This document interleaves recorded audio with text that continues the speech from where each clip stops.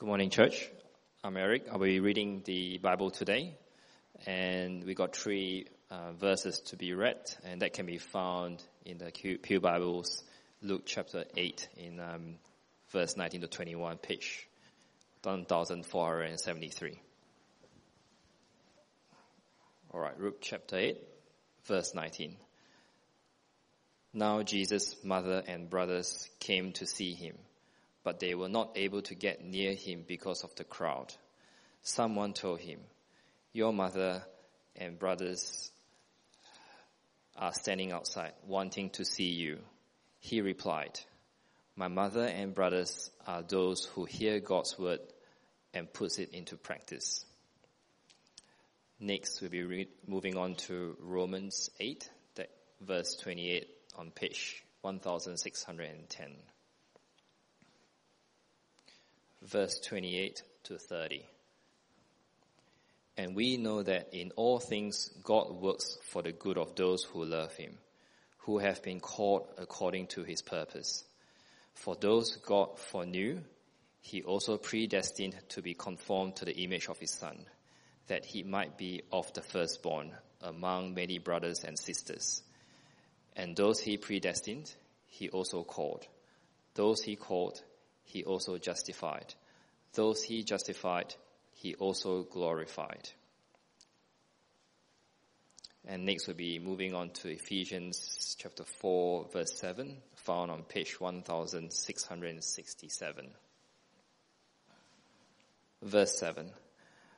But to each one of us, grace has been given as Christ apportioned it. This is why it says, "When he ascended on high, he took on many captives and gave gifts to his people." What does he ascended mean except that he also descended to the lower earthly regions? He who descended is the very one who ascended higher than all the heavens in order to fill the whole universe. In Christ himself gave the apostles, the prophets, the evangelists, the pastors and teachers to equip his people for the works of service, so that the body of Christ may be built up until we all reach unity in the faith and in the knowledge of the Son of God and become mature, attaining to the whole measure of the fullness of God. Thanks, Eric. Let's pray. Heavenly Father, we thank you for your word. Thank you that you speak to us and that through it you shape the way in which we as a community are to live. So we pray that this day, in so doing, we might glorify and honour your Son, our Saviour, the Lord Jesus. Amen. Alrighty, can I ask you please to take out the leaflet that you were given as you came in? You'll see on the inside, as usual, reasonably detailed outline of what we're going to speak about. The passages that Eric read from as well will be printed there in that leaflet, so if you have that in front of you, that will make it easier. We come to the last of our 3 weeks making our way through Belong. Belong is our newcomer welcome course. And you can see on the top left what we've seen so far. Firstly, the God we belong to, and then secondly, the Global Mission Task Force we belong to. And probably what you've noticed in this series is that we've actually said very little about this particular church. The reason for that, of course, is that most of what we have to say actually applies to believers everywhere. Nevertheless, it is good for us to talk in this last session about what is this particular church to be like. Here's where I want to start today. Like we did a couple of weeks ago, I'm going to ask you just for a minute to turn to the person next to you, and I'd like you to share with each other, before I ask for some feedback, share with each other, what do you look for in a church? What do you look for in a church? Okay, person next to you, 1 minute. Go, talk. Thank you. All right. Let's hear from a few people. I'll just get you to put your hand up. I'll point to you, loud voice. What do you look for in a church? A couple of people. Sorry, I can't actually hear you. Find a network church. Sorry, the fact that we're part of a network of churches. Okay, thank you. Yes, Henry. Teaching. Okay, thank you. A couple others. What do you look for in a church? Yep. Christ-centered. Thank you very much. One more. A caring place. Terrific. Thank you. Okay. Have a look at your handout and you'll see what I want to talk about today. A couple of things. Firstly, what God is doing in us as a whole community, both individually and collectively. and then after that some implications, in fact 3 I want to cover.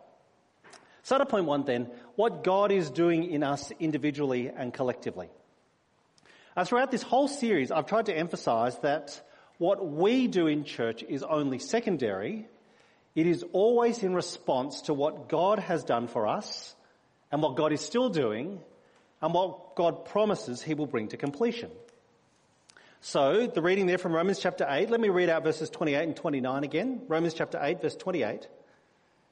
We know that in all things God works for the good of those who love him, who have been called according to his purpose.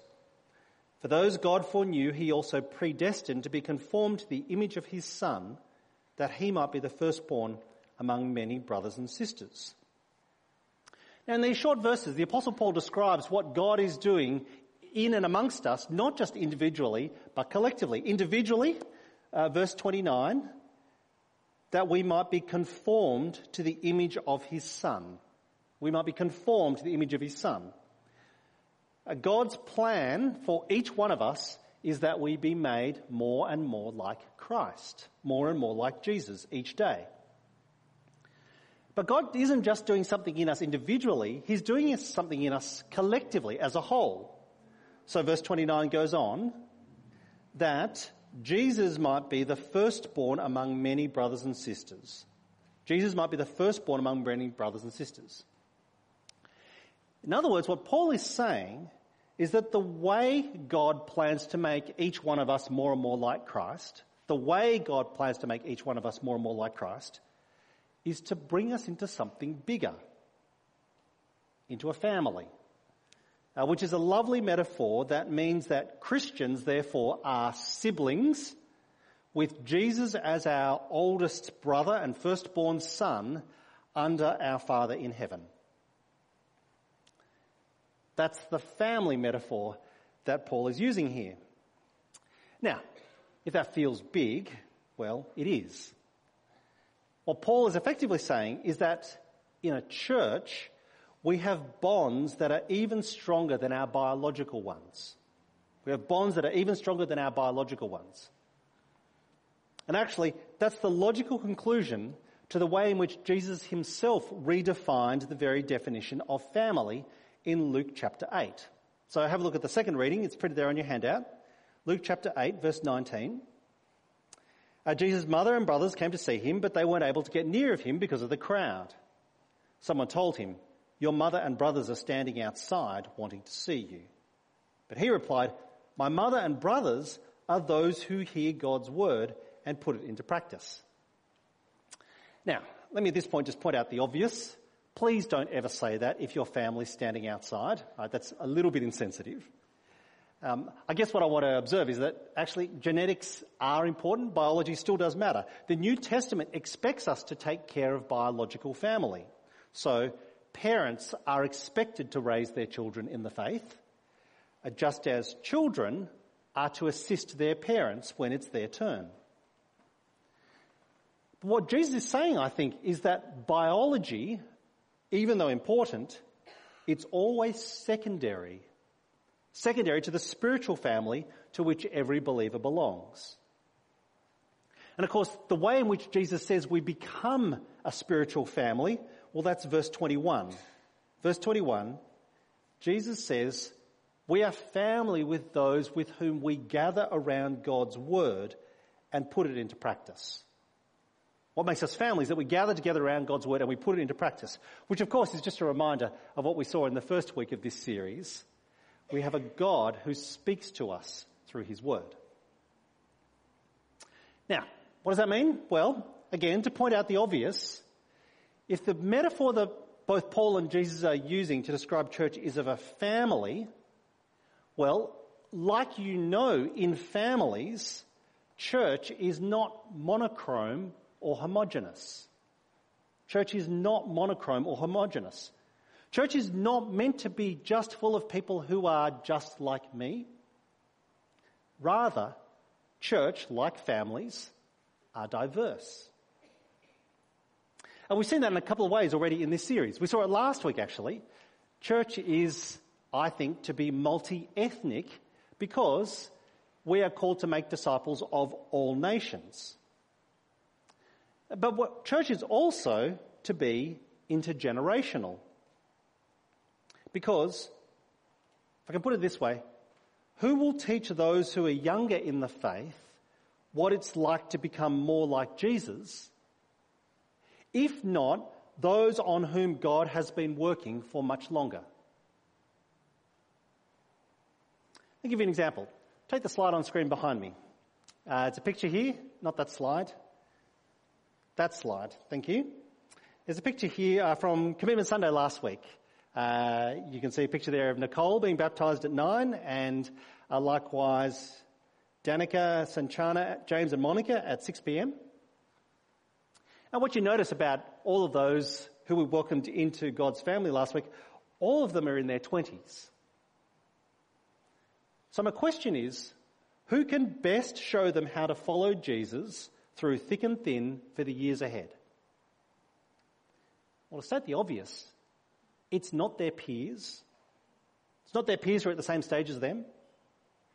Actually, it's the uncles and aunties and grandparents in the faith who've already done it for themselves. Now, I want to say that I know that our church is far from perfect as an intergenerational family. I know we're far from perfect as an intergenerational family. But this is what we aspire to. And I want to say at a personal level that actually this has been Wendy and my experience ever since we joined this church when we moved here some 20 years ago from New South Wales. Now, there should be a slide on screen at this point. This will make you smirk a bit. This is a picture of me at my ordination, just as I finished up in Sydney and we moved here. Gosh, I look young. That's what children do to you. When we moved here to Adelaide, Wendy and I, we had no biological family in South Australia. We actually had no friends here. Well, actually, that's not true. We knew one person. That's Tabitha over here, who, as soon as we got here, promptly left with CMS to go overseas. We knew what was going on there. It meant that actually the next slide, when we came here from Sydney, isn't that cute? This is a picture of our now 6'1" tall boy, Matthew, who when we brought him 20 years ago, he was the only grandchild and the only great-grandchild on all sides of the family, all of whom lived in Sydney. We had no family, no biological family here, but in this church, we found mothers and brothers and sisters who have become our family here. They are the ones who babysat our children and took them to sport. They are the ones with whom we have celebrated birthdays and milestones and funerals. I know our church family is far from perfect, but this is what we aspire to. My prayer for every newcomer is that you will come to belong to this church family in the same way so many others have before you. Well, what God is doing in us individually and collectively, making us more like Jesus by putting us into a family, what are some of the implications? You'll see in your handout, for the rest of our time, I want to talk about 3 different implications. Just 3 of many that I could describe, but 3 implications that it has for us as a church. Let me run you through each of them in turn. Firstly, bottom left of your handout, how membership works in our church family. How membership works in our church family. Now, of course, some people are new to a church. They want to ask, what does it mean to become a member? We here at Trinity, we don't have a formal membership process. You know, one where you sign documents, you make public commitments annually and so on. Other churches do that. That's great for them. But that's not how we've chosen to do things. And to be honest, it's gone okay for a number of years. Partly it's because, as I talked about last week, we are a very high turnover church. Or, as I tried to say, we are a constantly sending church. People are always coming and going. So we found it's helpful not to be too rigid when it comes to talking about membership. Having said that, even without formalities, there are 3 aspects of membership which will help you feel like you belong to this church family. And actually all of them can be understood with that metaphor of a family. Look at there on your handout. Let me talk about each of them. Firstly, how membership works in our church family. You attend a gathering every Sunday. You attend a gathering every Sunday. Why? Well, because this is when the family meets. And if you're in a family, you come together when everyone else does. Actually, it's the very first question that you ask when you turn up to a family gathering. You know, when you turn up and you've all come together because it's someone's birthday or a wedding or some special occasion. The first question you ask is, where's so-and-so? Because when the family meets, we all get together. So one of the ways in which you belong to this church family is that you attend a gathering every Sunday. It's when the church meets. Now, of course, I get it. I'm preaching to the converted. You're here today. Well done. I look forward to seeing you next week when we meet again. Let me just say something as a kind of a qualification or a clarification. When I say attend a gathering every Sunday, I mean you try and attend the same gathering every Sunday. I realise, of course, that one of the really lovely things about our church is because we run services across the day, that if you miss one, you can actually go to another. And that's a particular benefit, especially for the shift workers amongst us. I understand that, and we're really delighted about that. But actually, the way our church operates, you try and attend the same gathering each week. Here's the second thing that it means to be a member of our church family. There on your handout, you join a growth group. You join a growth group. Now, a couple of weeks ago, I said that growth groups are the key to growing in God's Word. That actually the way in which we grow in God's Word is not by you listening to me talk at you for 30 minutes on a Sunday. The way we grow under God's Word is by being like the Bereans, meeting together, wrestling with the Word together, doing application of the Word together with people as we share our lives together. What I want to add to that today is that in a very big church like ours, growth groups are the only way you will come to know others and to be known by others. Growth groups are the only way you will come to know others and to be known by others. That's just a reality of our size. Because even if you attend the same gathering every week, it's possible to sit next to 52 different people in the course of the year. Now, can I say that I know that actually some Christians would prefer a small church where they can look around the room and know every other person in that room intimately. I want to say that's wonderful when it happens. Although I do want to point out there are other challenges in that church. But I want to say it's just not realistic here at Trinity City.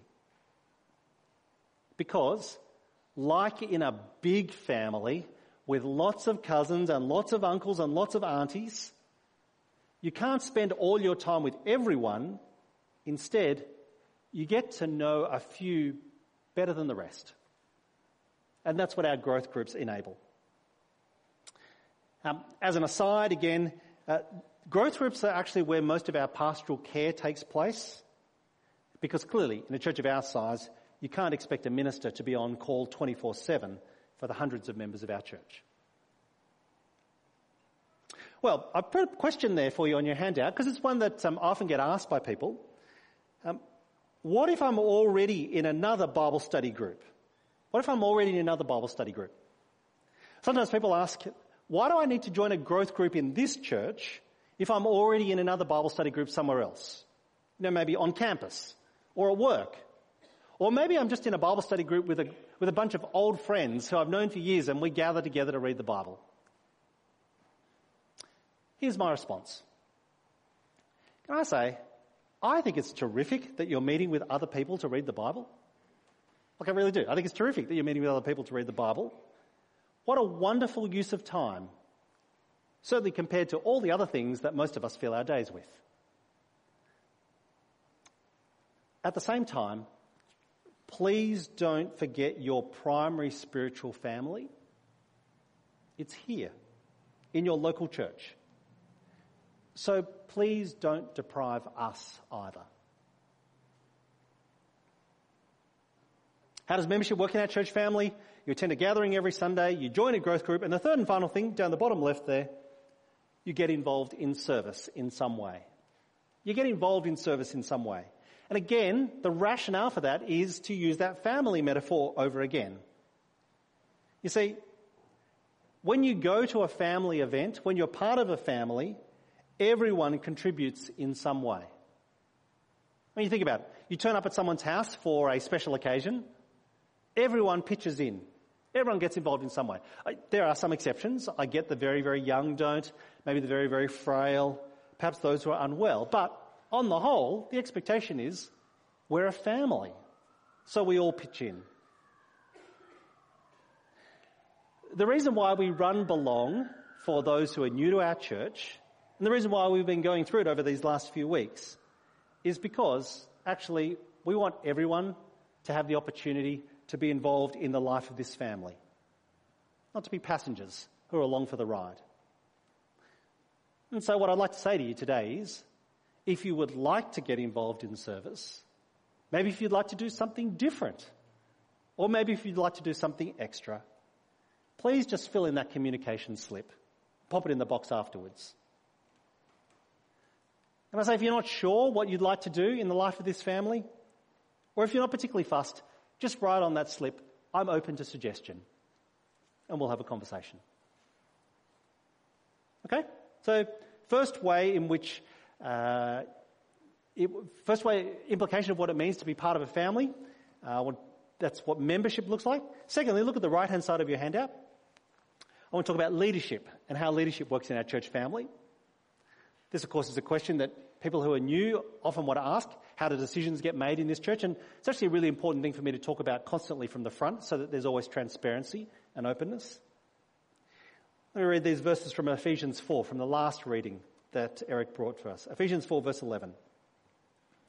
Christ himself gave the apostles, the prophets, the evangelists, the pastors and teachers to equip his people for works of service, so that the body of Christ may be built up until we all reach unity in the faith and in the knowledge of the Son of God and become mature, attaining to the whole measure of the fullness of Christ. What you see in Ephesians 4 is that Christ, in his kindness, he gives the whole church body, the whole church family gifts, the gifts of, in this case, leaders who will equip everyone for works of service. And so the way leadership works in our church, well, there's a few different dimensions. I've listed them there for you on your handout. Firstly, there's the pastoral staff. Who you know, these are the men and women who have been theologically trained and formally qualified, who have experience and are gifted in ministry, whose role is to equip all of us to do the works of service that God has prepared in advance for us to do. In particular, at this point, I want to say on behalf of the pastoral staff, once again, I want to thank the whole church for the honour that you constantly bestow on us. So there's the pastoral staff. Second, you can see on the handout there's gathering leadership teams. These are teams of men and women who aren't the paid staff, but are members of these congregations who love this church, who exercise an oversight and a leadership of the gatherings themselves. The reason for that is because here at Trinity, and listen carefully to what I'm about to say, here at Trinity, we are a staff-led church. We are not a staff do everything whilst everyone else watches on church. You get the distinction? We're a staff-led church, not a staff do everything while everyone else watches on church. Because Ephesians 4 says the role of leaders is to equip all of God's people to do those works of service. Third dimension of leadership in our church, you'll see there on your handout, it says the ministry support staff. Now actually there's a slide on screen at the moment. We don't often acknowledge the ministry support staff in our church.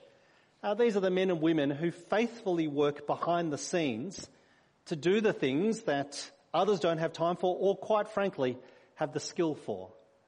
So you can see there, Janine, Duncan, Melissa and Crystal in the front office midweek. Duncan is the one who maintains these ageing facilities on a shoestring budget. He does a wonderful job at it. Duncan and I often joke about how truly disastrous it would be if site maintenance was left up to me. So how thankful we are that there are men and women who serve behind the scenes to enable the rest of us to do the works of service God has prepared in advance for us to do. And the last dimension of leadership, you can see there on your handout, next slide, thanks, ministry apprentices and student ministers. Again, these are the men and women who serve with us for a season, being trained and equipped in vocational ministry. The reason we do this is because we want to raise up leaders for the generations to come. That the gospel will keep going to the ends of the earth long after our watch is over. So, there's in a sense how leadership works in our church family. The thing is actually, most ministry leadership in this family is informal. Most ministry leadership is informal. And it accrues with age. It's not given with a title. I'll say it again, most leadership in this church is informal. It accrues with age. It is not given with a title. I remember when I was a university student and I'd only recently become a Christian, and I asked, what is Christian maturity? And I was told the answer was living as a believer for 60 years. Which is why, as someone who only became a Christian 30 years ago, I am still constantly learning from the senior saints in our church family about how to faithfully follow Jesus to my life's end. As I said at the start, in this family, the more mature siblings are responsible for raising the younger ones. That's one of the main reasons why over the last 18 months we have been talking and praying about moving to 2 all-age AM gatherings, not only so we can continue to welcome more children and families to our church, but because, and I say this with an overwhelming thankfulness, because in particular our 9 AM gathering is the most mature gathering in our church family. Now, I was very polite to them this morning. I didn't say they're the oldest. I said they're the most mature. And the thing is, we need them to show the next generation what it means to belong to a God who is rich in mercy and to be part of his global mission task force. Who else can show those of us younger in the faith how to live as disciples of Christ, if not those who've already done it for decades? So this week I thought about some of the men and women who exercise an informal leadership in our church family. I think about Dennis in our 9 AM gathering. He's in his 70s, he's now semi-retired. Once a month he catches up with Matt and David from this gathering from 10:30, both of whom are in their late 20s, to read the Bible and to pray and to talk about life, particularly in the workforce, as a follower of Christ. I thought about Les in our 6 p.m. gathering.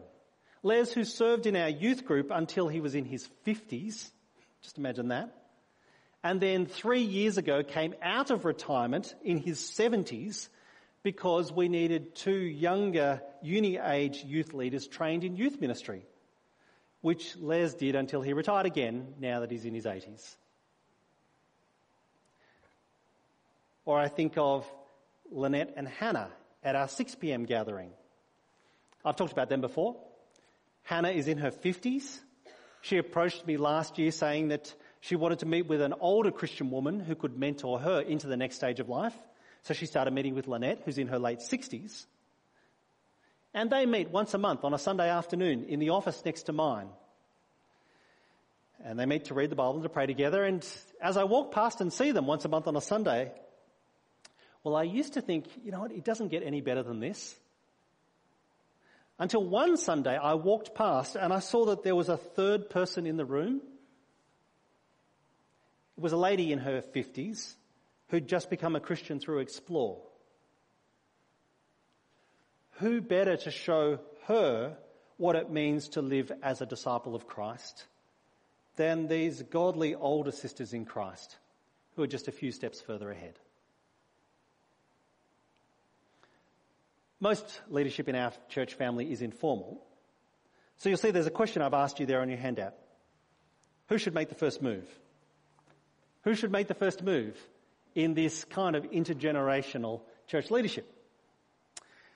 I want to ask the question because I understand, of course, when it comes to initiating relationships, everyone's a little bit nervous and a bit unsure. So here's what I want to say today. I just want to go on a limb and say it's up to the more mature person to make the first move. I know that young people speak too fast. I understand that. But they really do want to learn. So can I say to some of our more mature brothers and sisters in the faith, it's not that hard. Just start by saying hello. Ask them what they do during the week. Maybe invite them for a cuppa. Because I know they want to.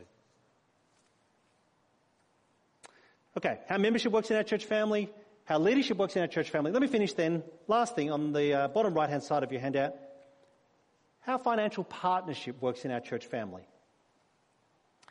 Now I want to acknowledge this might seem like a funny place to finish, but I do have a good reason.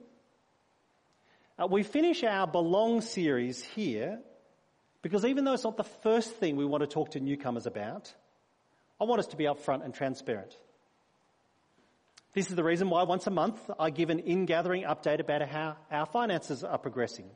In fact, I'm going to do that next week when I bring you our 2024 budget. In the meantime, you'll have noticed this particular insert inside your leaflet. It's headed Financial Partnership at Trinity Church Adelaide. That's for you to take away and to read at home. Inside, you'll hear, most importantly, a reminder of why we are to be generous towards the spread of the gospel, but you'll also see a number of frequently asked questions and some details on how to be involved. Let me acknowledge that here at Trinity Church Adelaide, we are a big church, so we have a big budget. In fact, I've printed there on the bottom right-hand side in pretty bold, stark numbers so you can see. Our 2023 giving budget is $1.7 million. And if that sounds like a lot, well, it is. It's a lot because God in his kindness has blessed us here at Trinity City. We are the pioneer church in the city of churches, and he has blessed us with so many opportunities to make disciples of all nations. So we have a big budget. It's $1.7 million. But to put that number in context, as I've said there on your handout, we will reach that budget this year if every adult member gives $7 a day, or $50 a week, or $200 a month, or $2,500 a year.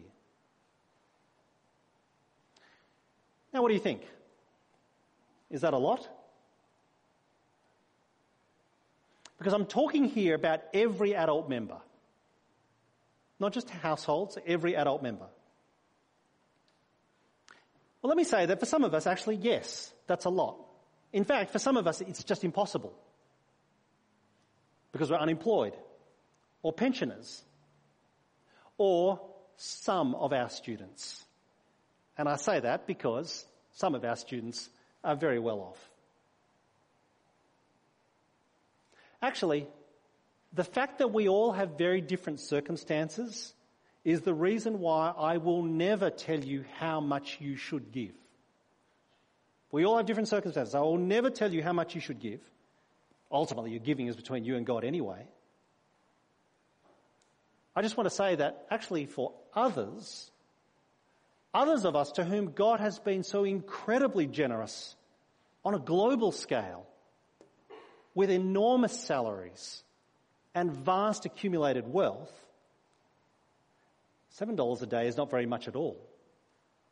In fact, some of us can give much more. That's the case for Wendy and me. Now, of course, it's worth me pointing out that in our case, for Wendy and me, our giving is not just to Trinity, but actually to God's global mission. So in fact, half of what we give to this church, and the other half we have spread across 15 other organisations, all of whom are looking to make disciples of all nations, particularly in parts of the world that Wendy and I will never get to. Now, please don't mishear me. I'm not using specific numbers or even my example to make you feel either guilty or smug. The reason why I'm talking about numbers is because, to use the family metaphor again, families talk about things that matter. Families talk about things that matter. That includes our finances. And in fact, in a family, everyone pitches in. Everyone pitches in a family. You might say, we take care of our own. At Trinity, we receive no external funding, just what our congregations give. And so, yes, some give more than others, but everyone contributes. And perhaps if I could put it this way, the biggest risk in a big church like ours is that it can be very tempting to think, it doesn't matter what I do, someone else will cover my share. Obviously, we can't all think that way. The reason, though, why I finished Belong talking about financial partnership in our church family is because I actually think it's the inevitable response to belonging to a God who's so rich in mercy, who speaks to us through his word, and who invites us into his global mission task force. See, the reason to give to ministry, and I'm going to say this in all seriousness, with a completely straight face, the reason to give to ministry, what else are you going to spend your money on anyway? Is there any better way to use your money than making disciples of all nations? Think of all the other things we purchase in a given year. Oh, I know it's the privilege of the wealthy that very few of us worry about where our next meal is coming from or where we're going to sleep tonight. But think about all the things that we spend our money on in a year. And I, for one, am struck by just how much I waste on things I really don't need, which certainly won't last and won't make any real difference anyway. By contrast, is there any better way to use your money than to make disciples of all nations? And I ask the question that way because, quite frankly, why would anyone want to miss out? Okay, I'm going to pray at this point. Then after that, as we've done each week, we're going to hear from Michelle as she interviews a member of our church family about their experience, and then we're going to sing our final song. Let's pray. Heavenly Father, we thank you for this church family that you've placed us in. Thank you that with Jesus as our oldest brother, under you, our Heavenly Father, that you are doing your work in us to make us more and more like your Son. Please shape us into a family that is a great witness to the world around us, that all who see us might long to be part of this thing that you are doing for Jesus' sake. Amen.